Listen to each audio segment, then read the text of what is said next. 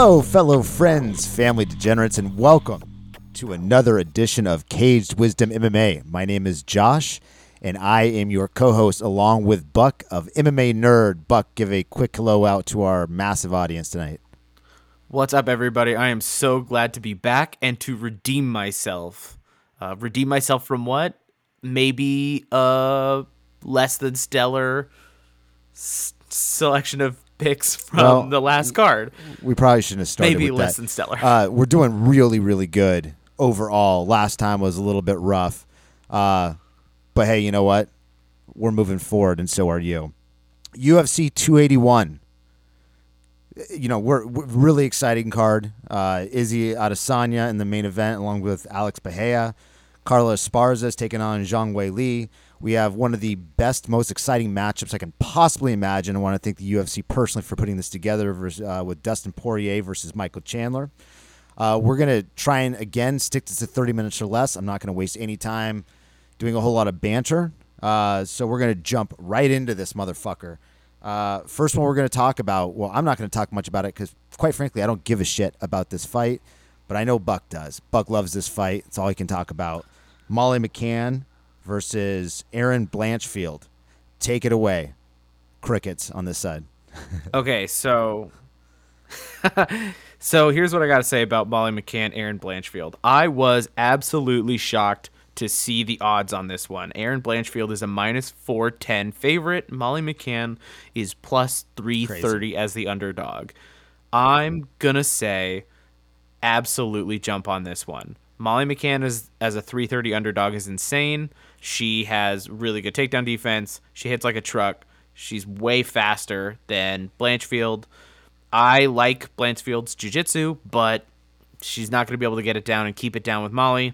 I think Molly pieces her up. Yeah. Well, on top of that, who wins by decision. Let's just be honest here. Molly McCann, Meatball Molly, got a lot of hype on her name right now. Her, Patty Pimblett, with Dave Portnoy over at Barstool Sports, and you know they know how to be in the big spot or in the big position in the spotlight, and they're able to capitalize on that. I know this is Erin's. It's her first fight in the UFC, right? Has she? She's had a couple, I don't but this is her, definitely her biggest at all. Yeah. There's just too many goddamn fighters in the UFC right now to focus on all of them. This one surprised me. Jumped off the page. So that being said, do you want to start? You want to talk about Ryan Spann at all, or you just want to jump right into the main card? Does that one interest you enough? Take Dominic Reyes. I mean, yeah, he's coming off a couple of losses, but it's to the best of the best. Jiri Prochazka, the current champion. You guys heard of John Jones? Yeah, John Jones, Jan Blachowicz. I think he's all right. I've heard good things. He is taking on Ryan Spann, who has looked good at times, pedestrian other times. Reyes has not had a W since 2019. He takes a lot of time off in between knockouts, it seems like, but from a talent perspective and a ceiling, I see him as a much higher level competitive fighter than I do Ryan Spann. The odds are minus 215 for Dominic Reyes, plus 185 for Spann. I say go relatively heavy on Dominic Reyes. Your thoughts? Anything you'd add to that? Okay. Great choice. Reyes over Spann knocks him out in two. All right, next up, entering to the main card. This is this Saturday, by the way. I hope that you knew that. But if you didn't, now you know. Dan Hooker, minus 145. Claudio Puelles, plus 125. Let's talk about this one because Dan Hooker, he's had a few losses in a row. Makes you wonder if he was even going to be, I think he's holding on by a thread. I mean, even in the top 15 at this point when he looked like he was going to be a title contender 2 to 3 years ago. What are your thoughts on this? Well, so this is his first fight back up at 155. He tried to cut back down to featherweight, fought Arnold Allen. Yep. Just looked awful. Just a huge cut. Looked too slow. Back up at 155. 155 is where he belongs, man. And yeah, he's had some losses, but it's to killers. Islam Makhachev and Michael Chandler, Dustin Poirier. I mean, he really does go with the best. And when he's fighting people that aren't the best, he shows them what's what. Dan Hooker is hard to take down. He's got good recovery. He is a threat to people who are trying to take him down with these awesome knees up the middle. Dan Hooker has wins over Gilbert Burns, of all people, who's now up at welterweight. Dan Hooker's got to win. If you want to make a bet, Dan Hooker has a win at heavyweight in his career. So you can trust Dan Hooker will scrap every single time. Claudio Puelles is good. He's a tricky, sneaky grappler. He's got 3 knee bar submissions in his 6 fights in the UFC, which is insane. For anyone that doesn't know, that is a extremely difficult submission to get at this level in the game, especially when you're doing both like when you're doing MMA versus just jiu-jitsu. Very difficult to pull that off, even in a jiu-jitsu tournament, and even harder, I would say, in MMA. So that's why we bring that up. Still, though, I just don't think he's going to be able to catch somebody as slick as Dan Hooker. He's just too much of a veteran. Hooker minus 145 is the right move. I think he pieces him up. Yeah, and on top of that, Dan Hooker's leg kicks. And that's the one thing that you got to really worry about when you're a grappler, because once your legs get chewed up after a full round of that, then your ability to explode in and get any kind of takedown or drag him to the mat is seriously compromised. I agree. I think Dan Hooker, he's one of those. This is another one of the situations, and I think we're going to see a couple more that we're going to talk about, where you can't look at the hype of the last fight, or in this case, the letdown of the last few fights. You need to look at the overall body of work. And if you look at the overall body of work, whether it be Dan Hooker or Dominic Reyes, you can see that the people that they lost to are the elite best of the best. And now they're going to go and take on somebody that might be an up-and-comer, or, they've had moments of looking good. Like Ryan Spann had a big win against Ian Kutaleba his last time out. A lot of people are going to look back at that and be like, oh, he beat Ion, he looked great, and Dominic Reyes hasn't won for 3 years. Oh, we have to go with Ryan Spann. That's no. You don't have to go with Ryan Spann. You need to look at the body of work and look at who he's lost to and look at the type of progress he's made in between those fights. So, all right. But I'm going to get off my fucking high horse over here. Jesus. Listen to me. God. It's the soapbox episode. I'm just that's talking for sure. down to people right now. So, are you going to take Dan Hooker or not? There you go. Dan Hooker's the way to go. All right. So this next one, Frankie Edgar versus Chris Gutierrez. I'm torn on this one. Frankie Edgar is plus 195. Gutierrez is minus 230. For those that don't know, this is the swan song fight for Frankie Edgar. He's 41 years old. He's had, an amazing career. And, look back on the fights. I was looking at some of his previous fights today. BJ Penn, Sean Shirk. You go back, it's like before they even started making UFC cards or posters or selling out arenas, he was out there fighting. The one of the best trilogies I've ever seen. Did it go to trilogy? With Gray Maynard. Yeah, it did go to Gray trilogy. Maynard, yeah. That comeback that he had in the first one was unbelievable. So what are your thoughts on this? I think, by the way, Puelles, sorry, I'm looking at my list. Gutierrez. He's 31 years old. He's on a 6-fight win streak. Edgar's 41, coming off. He's 3-1 in his last 4 fights. Your thoughts? Go. Frankie Edgar, this is a winnable fight for Frankie Edgar, which I like for his last fight of his career. He is coming off of his loss to Marlon Vera. You know what? I went back and watched that. It really was. That even though Frankie lost that fight by knockout in the 3rd round, there was like a minute and change left in that fight. And if it went one more minute, Frankie wins it. He really impressed me. The thing I saw in that fight was that really encouraged me for Frankie is how well he picks his angles, gets into the pocket, exchanges, gets his strikes off, hits the body, hits the head, couple of back and forth hooks, and then angles out and retreats out of danger. And he moves on his feet so well, and he's got awesome top control. What I saw in that fight that made me nervous is even though Frankie was the 155-pound champion, he has since gone down 2 weight classes, and Marlon Vera at 135 looked giant compared to him. It is amazing how Frankie is still so small, even 2 weight classes down. And Chris Gutierrez is bigger than Cheeto. So that is going to be I think that's going to be Chris Gutierrez's biggest advantage. He's an athlete. He's younger. He's in his physical prime. He's like substantially bigger than Frankie. And the best technique that I saw out of Gutierrez was his leg kicks. He has a leg kick TKO, I think I remember, and just blast those suckers. And that's what you have to do against mobile fighters like Frankie Edgar. But that's still a winnable fight. I think Frankie has just levels above in terms of grappling skill, his takedowns, his top pressure. I have not been impressed with Gutierrez on the ground. And so I think Frankie can get in there and get him down and hold him down. And Gutierrez is a threat, but I think this is a winnable one for Frankie. I'll take it by decision.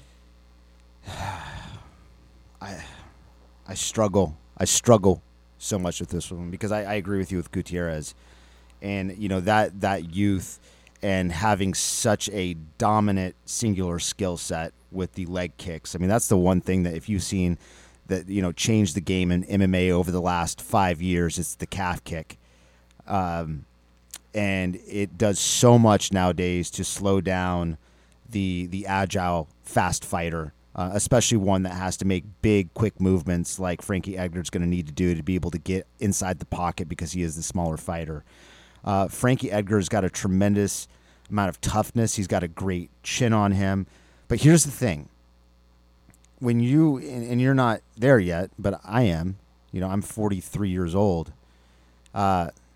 There's a lot of changes that happen when you hit 40, and there's a reason why there's a massive drop-off, and sometimes you see a massive drop-off in between fights, and whether that's purely physical or maybe it's somewhat mental, or maybe it's because they've got so many other weighing responsibilities on them with the family, with kids, with activities, this, and this, that cause people to not be able to compete north of 40. Now, this is his swan song. Right, so he's going to probably come in there and give it everything he has, and man, he did look really, really good against Chito Vera.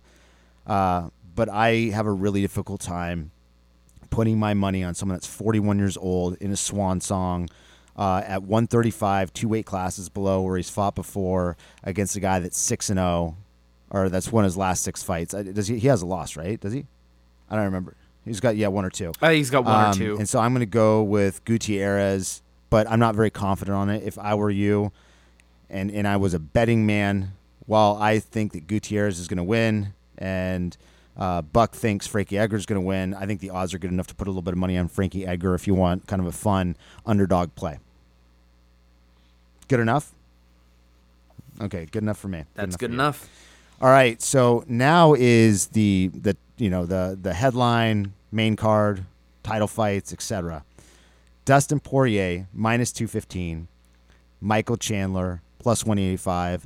This has probably a pre-buy as one of the most exciting potential fights of the year. Could be fight of the year candidate. God, I hope so. What are your thoughts on this? Is a certified, Banger. guaranteed banger. Banger. This is going to be a blast.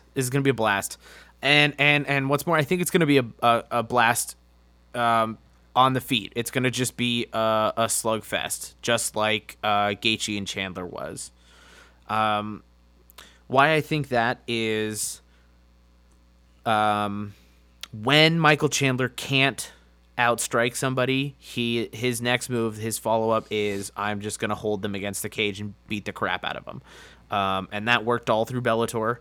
And he did that against Oliveira in the first round. He wasn't able to do it to Gaethje because Gaethje just has that like freak wrestling athleticism and was able to like muscle his way back up. But Chandler didn't really want to take that one to the ground, it seemed. But with Poirier, I don't think he's going to be able to take it to the ground. Poirier's got the awesome American Top Team wall walk that Mike Brown teaches everybody over there. I think it is one of your rules, is I think Dustin Poirier is going to be able to dictate where this fight takes place because Michael Chandler is going to be the one who wants to initiate a takedown, and I don't think he's going to be able to secure it. Well, okay. So, yes, I agree with you in a way, but I think that the fight's going to play out. It's going to come back. It's going to come down to striking efficiency and over reliance on power. So, like, let's say, for example, with Michael Chandler, what do we see with him often when he's in a big fight? So he's really quick. That first 5 minutes, he's one of the most dangerous fighters in the UFC by far, right? Because he's got that massive overhand right. He can mix in a takedown, and the way that he sets all this up is he keeps getting, jabbing to the body, straight right to the body, body, gets him up against the cage, and then uncorks this overhand right that just becomes devastating. If he doesn't get somebody out in round one, he has not fared very well in round two. Dustin Poirier is really, really big for the division, right? He's just a big dude. He's got really good credentialed grappling. He doesn't. I don't think he came from a real strong wrestling background, but he trains over at American Top Team. But what he does have is he's got a chin, he's got size, he's got length, and he's got better striking. He's got more avenues to win the fight than Chandler does. And I think that he's good enough and savvy enough to get himself out of that first round where Chandler's the most dangerous. And then I think Chandler is going to have to start utilizing explosive takedowns when that overhand one pop right is not going to work. And that's when things are going to get a little bit dicey. I see this going into a decision, but a unanimous decision for Dustin Poirier is what I think is going to happen. I don't want to discount Michael Chandler because he does a lot of stuff that I like a whole Did I sound lot. like I was discounting him? But I'm sorry. I'm sorry, Michael.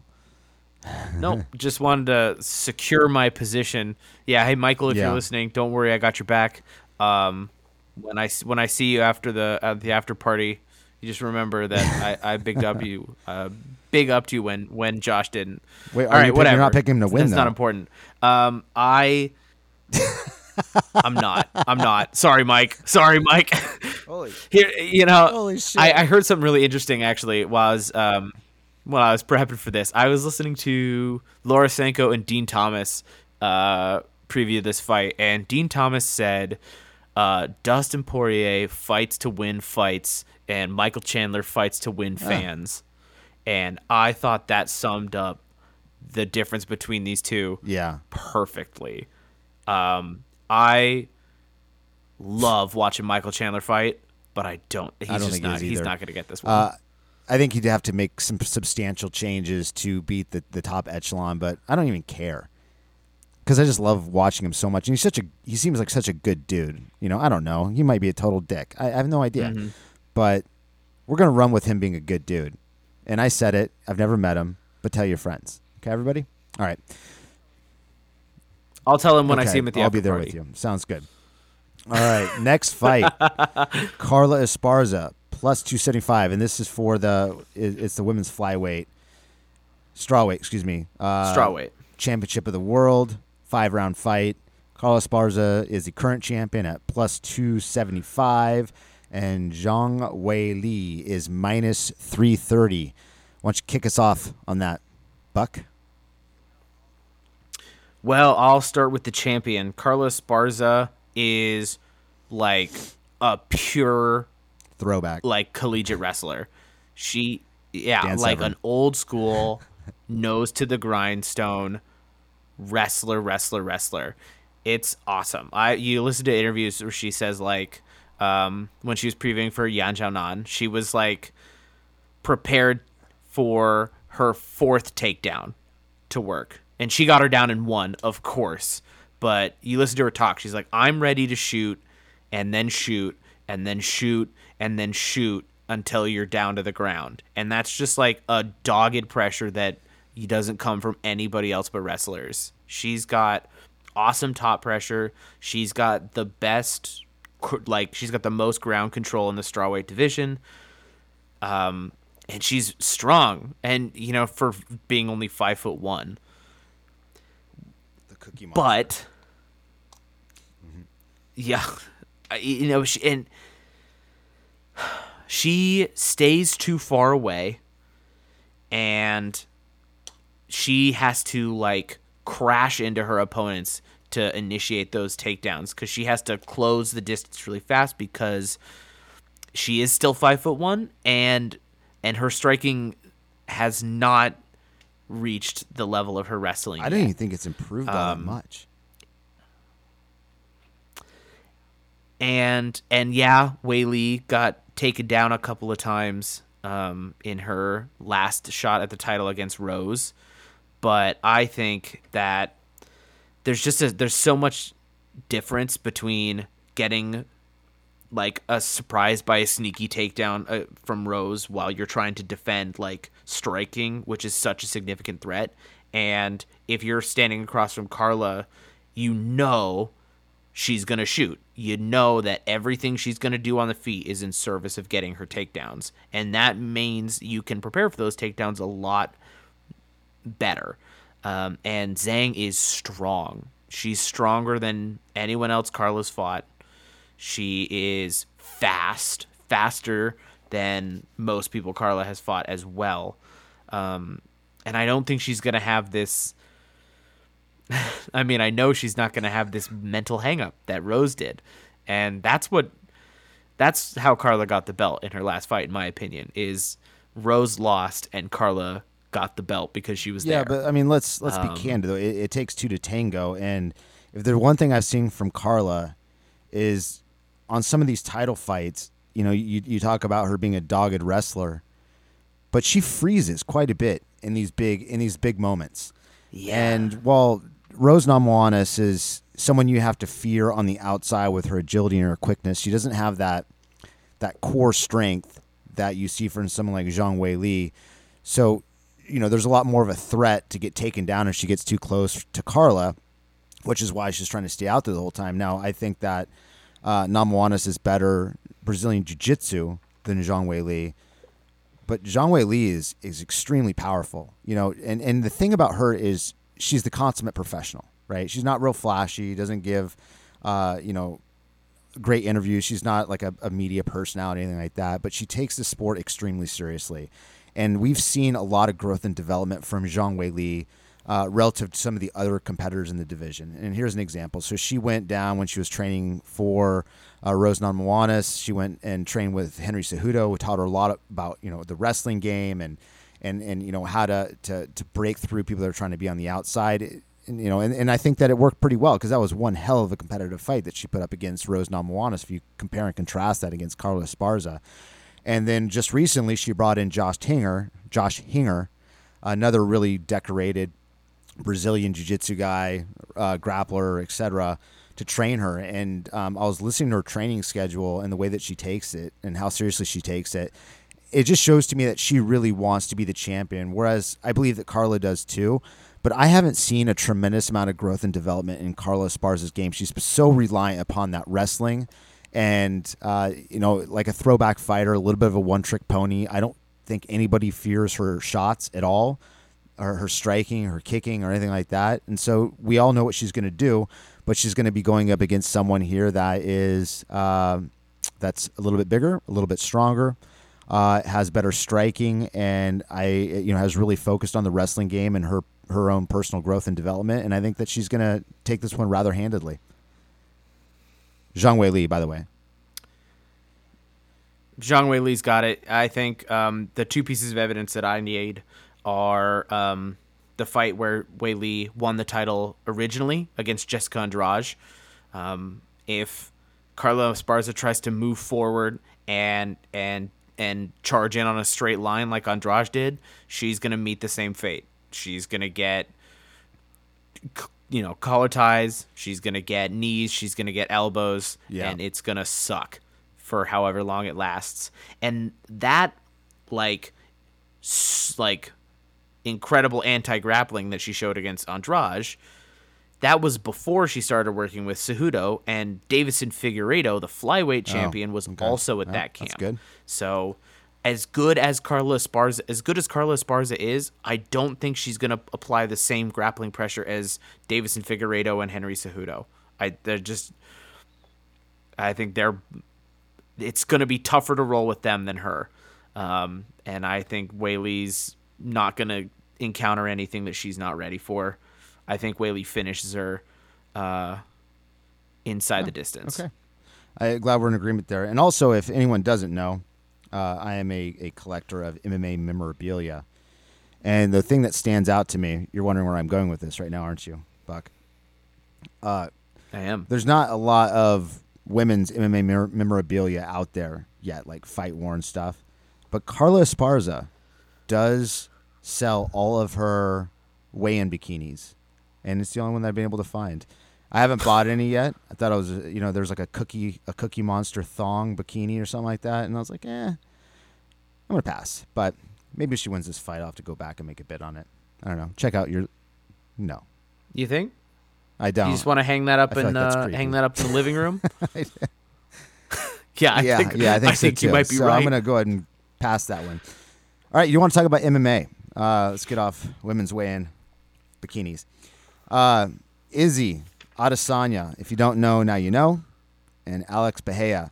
For those that don't know, that need to know, Izzy is 0-2 against Alex Pereira in kickboxing, and he was really brought in as a way to bring some excitement to the middleweight division. And, I think he's done that in spades. He's had some really good performance against Sean Strickland, knocked him clean out, even though I thought Sean fought a really stupid fight that night. He's looked okay against the grapplers. He hasn't fought anyone super high level yet there, but he's not fighting a grappler, is he, Buck? Nope. Why don't you take this away? Not. This is the perfect... Alex Pereira has had the perfect UFC career so 3-0, far. right? He's had 3 strikers in a row. 2 of those strikers have tried to wrestle him, but weren't super great at it. He beat the brakes off both of them. And then Sean Strickland decided that he was going to go mano-a-mano and got exactly what he deserved for it. Idiot. So Pereira has a couple of really, really good weapons that has gotten him through his kickboxing career that began in boxing in Brazil. And the number one technique that he has is his left hook. Alex Pereira's left hook is awesome. And a very decent percentage of his striking game is in service of setting up that left hook. He throws his kicks in a way where when he chops to the lead leg, he doesn't turn his hip over like you're technically supposed to, so that he can retract it quickly and plant and immediately turn his low kick into a left hook. He jabs to the body so that he can duck under returning strikes and rise with his left uppercut. He has a lot of tips and tricks and little techniques to apply these devastating one-shot knockout punches, and he can do them pretty frequently too.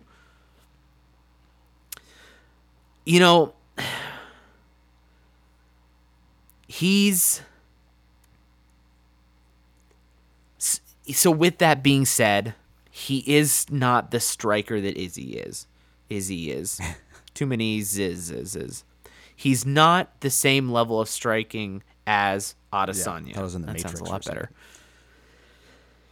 Well, so in those kickboxing fights, Pereira won both of them, but I'm going to put an asterisk by that and say that I thought Adesanya should have won the first one. I think it was close, but I think it should have gone to Adesanya. And in the second one, Adesanya was winning comfortably until, of course, he got hit with the perfect shot and it put him clean out. But both of those fights, Israel's striking was clever enough, crafty enough, and complex enough that Alex Pereira was having a really difficult time applying his game. What Izzy does better than anybody else at middleweight for sure, and almost everyone else in the UFC, is his feints.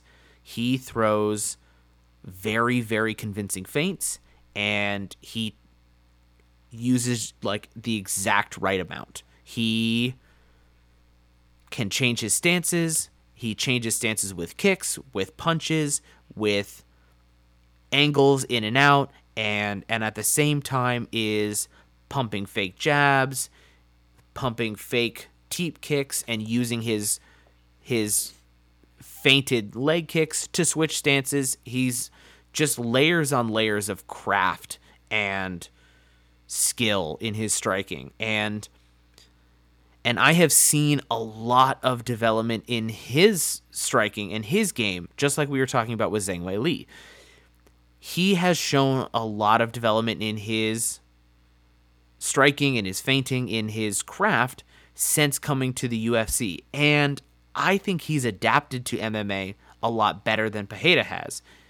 That's partially because when Israel was kickboxing, he was kickboxing at the same time as he was having his early MMA career, and he was kickboxing in service of his MMA career. So he adapted his kickboxing game to MMA really well because that's how he built it. And I think Israel will be able to use more tools in MMA, longer clinches, cage wrestling, and trips and things like that he didn't have access to in kickboxing. And I think that's going to give him an advantage in this third fight, despite having lost the first two. Yeah, so I'm going to piggyback on a couple things that you said. So you said that one of his biggest strengths is his feints. I will absolutely agree with you there. I think there's two other things that we haven't discussed. One is his angles,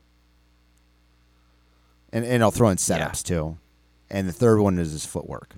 Mm-hmm. Now, first of all, I want to say thank you for your preparation on that. I, too, went back and watched those fights, and I saw exactly what you said. The first fight that he had in kickboxing against Pereira was in China, and I thought that he won that fight.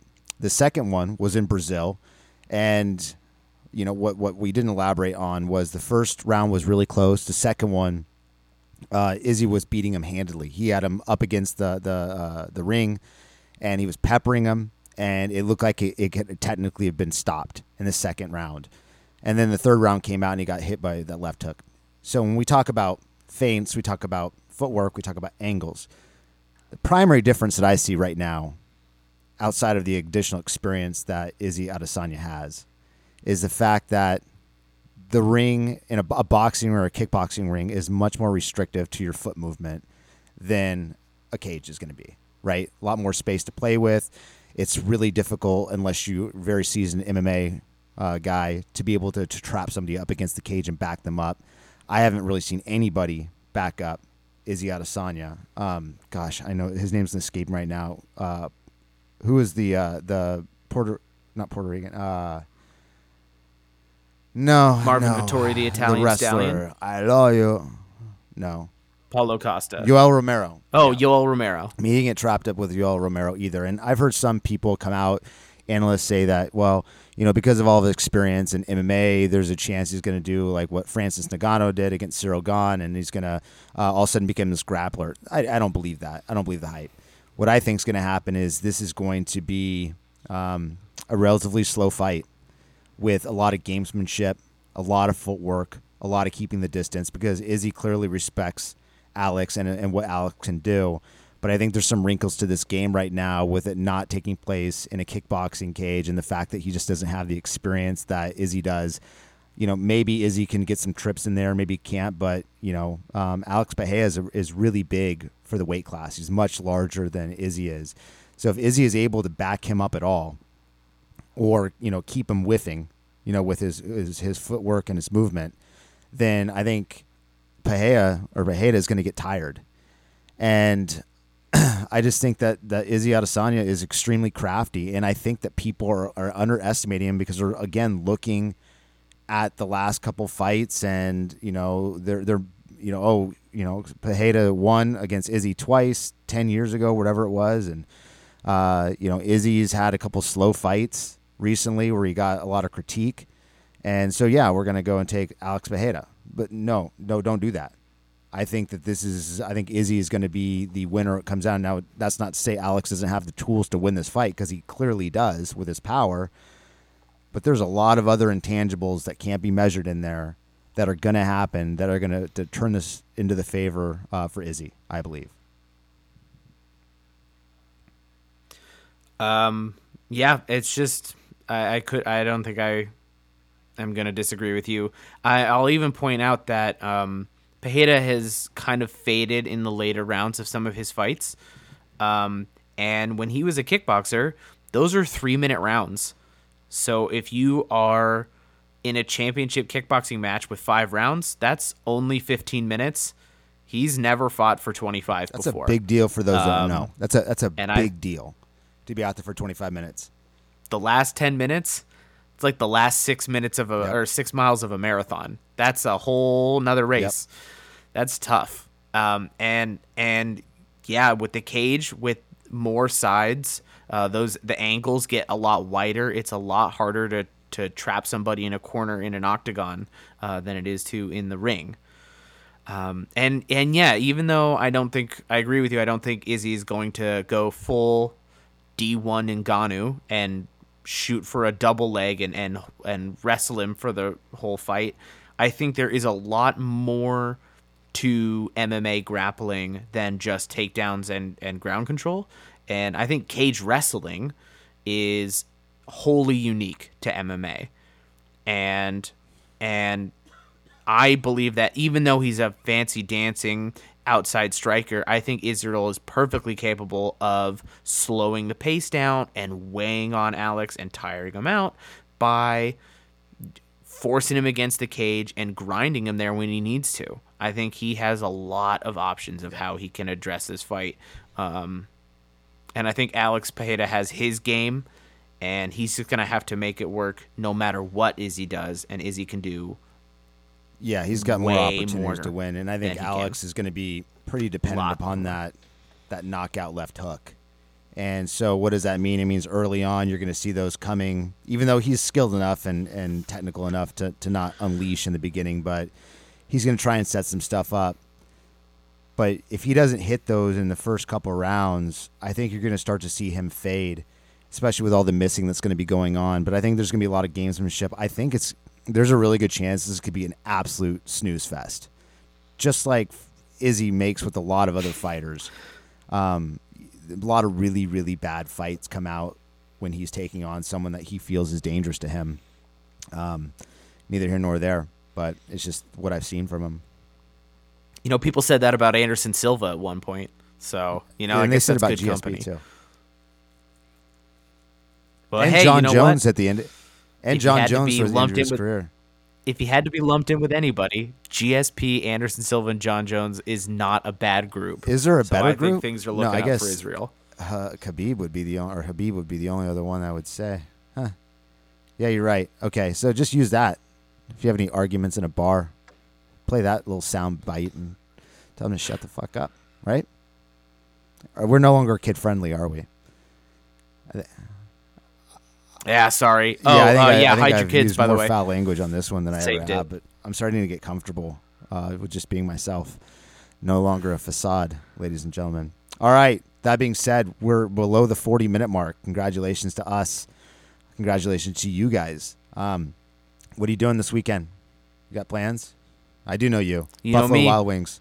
I'm getting into it. That's it, dude. I just want to listen to everybody scream. I'm going to have a great time. We're all going to be cheering and hollering, and that's what it's all about. I don't know what I'm going to do on this one yet. This is one of the first ones I don't have plans for, and I'm kind of excited about that because it's going to give me a chance to really watch the fights.